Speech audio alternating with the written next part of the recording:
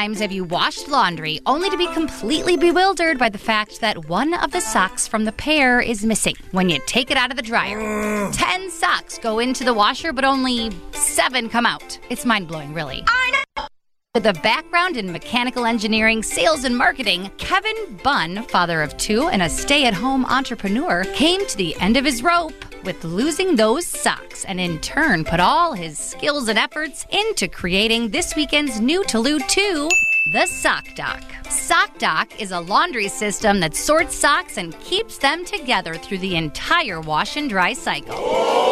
The way to picture it is, think of 2 bungee cords side by side, maybe 3 feet long, and pinched together in multiple spots using non-slip grips.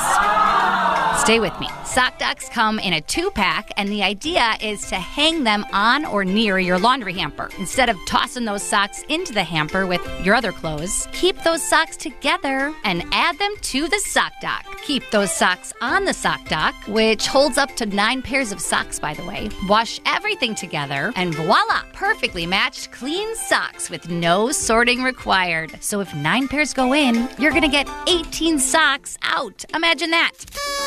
Each Sock Dock goes for $24.99. For more information, check out the House Smarts YouTube channel. And be sure to like and subscribe.